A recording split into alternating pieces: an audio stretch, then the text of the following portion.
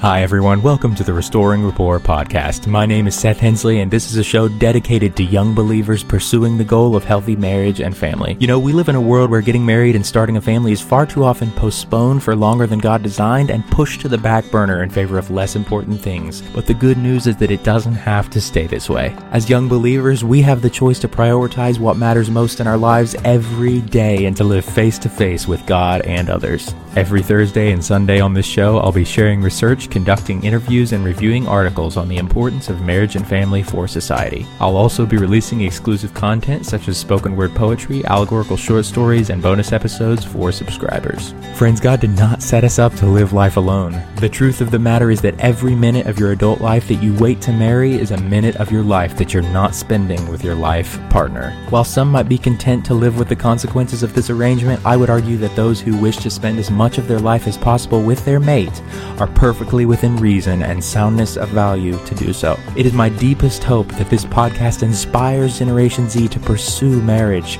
become the best spouses and parents the world has ever seen, serve with furious intentionality, love well, and discover the joy of hanging the moon for another. To access my sources, subscribe to the show, or get your copy of my latest book, visit anchor.fm/Seth-Hensley, or check out the show notes of each episode.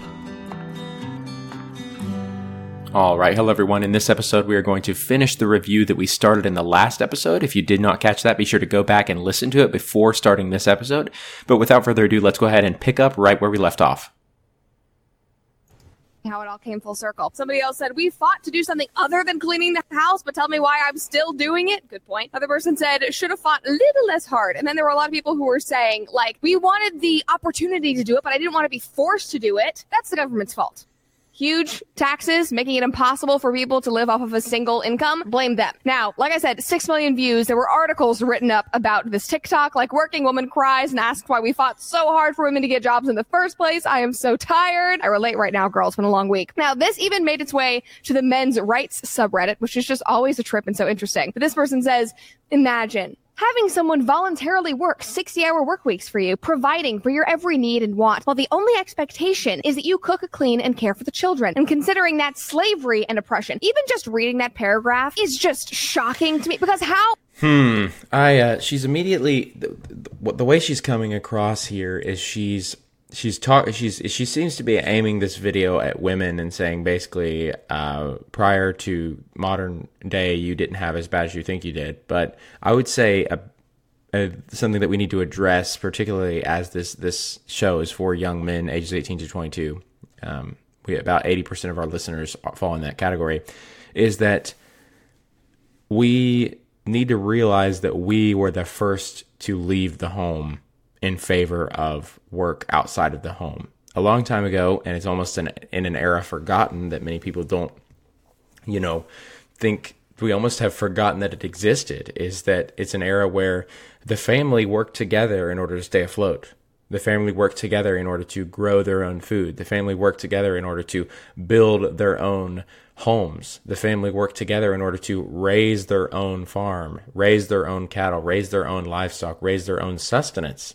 And if you didn't have a family, not only could you not do those things, you not only could you not do what it took to stay alive, but there was no going outside of the home to get a living. There was no livelihood outside of the home. What you did was you basically had to do it. There was a time in this country, Covered Wagons and Pa Ingalls and Laura Ingalls and Little House on the Prairie time period, when you actually had to work as a team in order to keep bread on the table, keep a roof over your head. And I think we've totally forgotten about that, and that all changed when men, not women, when men left the home during the Industrial Revolution to make a living outside of the home. And what that did is, and at the cost of their time, they gave companies their time, and then those companies gave them a livelihood in exchange for their time. And what that did was, yes, you're still making a living, but you're no longer able to spend as much time with your family as you possibly could, right? And I'm not saying there's terrible things. There are good things about modern living. We have a lot more modern conveniences now. We have air conditioning. We have a lot better housing. We have running water. These things are amazing that they didn't have a long time ago. And I'm not saying that all the changes have been bad, but I am saying one of the consequences of those changes is that men lost time with their spouse and lost time with their children. Okay. And then fast forward a couple decades later, quite a few decades later, and suddenly women are now doing the same thing through the women's rights movement. They are exodus. Their exodus from the home is beginning. And then a couple years later, the children also leaving the home, because suddenly if you have neither mom and dad home, and you can't afford a nanny, you have to have somewhere to put your kids throughout the day. So daycare, public school, which is glorified daycare, started to become not only a national norm, but a government institution. So now we have government institutionalized childcare throughout the day that ends at 3:00. So that parents can go to work, both of them can go to work. We're basically enabling and encouraging people, members of the family, to spend as much time as possible away from one another. And you might begin to wonder, well, Seth, this all sounds kind of doom and gloomy. What's your solution? And I would say we have to intentionally seize the moments that we do have. You can't always create a huge social reform and get all your time with your family back, right? But what you can do is you can pick a career that enables you to spend as much time with your family as possible. I chose to be a teacher. I chose to be a teacher for a number of reasons, but at the top of the list was the fact that I got weekends off, that I got every government holiday off, that I got every summer off. 3 months out of the year, I don't even go into work. I mean, I chose that field primarily close to the top of that list so that I could spend more time with my family. Secondarily, because I believe that investing in the next generation is one of the best things you can do with your life. And that children are the next generation.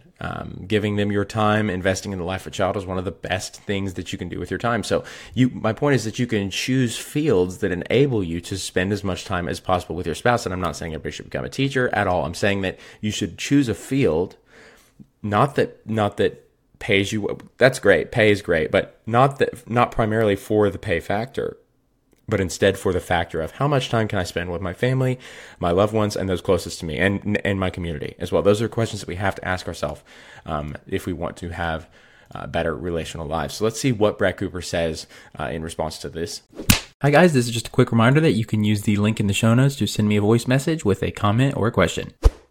How have we been conditioned to believe that being taken care of and tending for your home and playing with adorable, cute little children that you birthed, that you created, is slavery? How did they reprogram us to believe that? Anyway, this guy goes on. Even more, these same women refuse to date a man who would willingly stay home and do the same. So they don't even want role reversal. They want to be just as miserable as men are, and they'll call it equality. Congratulations and welcome to the consequences of your choices. You've played yourself. That line is so good in there. They just want to be as miserable as men are. I think the better line would just be they want to be as miserable as possible, because that gives them fodder. That gives them ammunition to be as angry and rabbity feminist.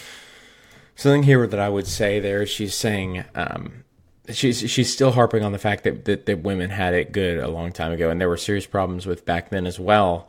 I do agree, though, that they had the upside of being able to spend more time in the home, and I think that is an upside for men as well. And I'm not lazy saying that. I will get up every day and go to work to support my family, but I'm saying that ideally I would not like to do that. I would like to spend as much time as possible with my wife, and that's not a lazy thing to say. I'm not saying I don't want to work. I'm just saying that I value my relationship with her more than I value anything that the workplace gives me.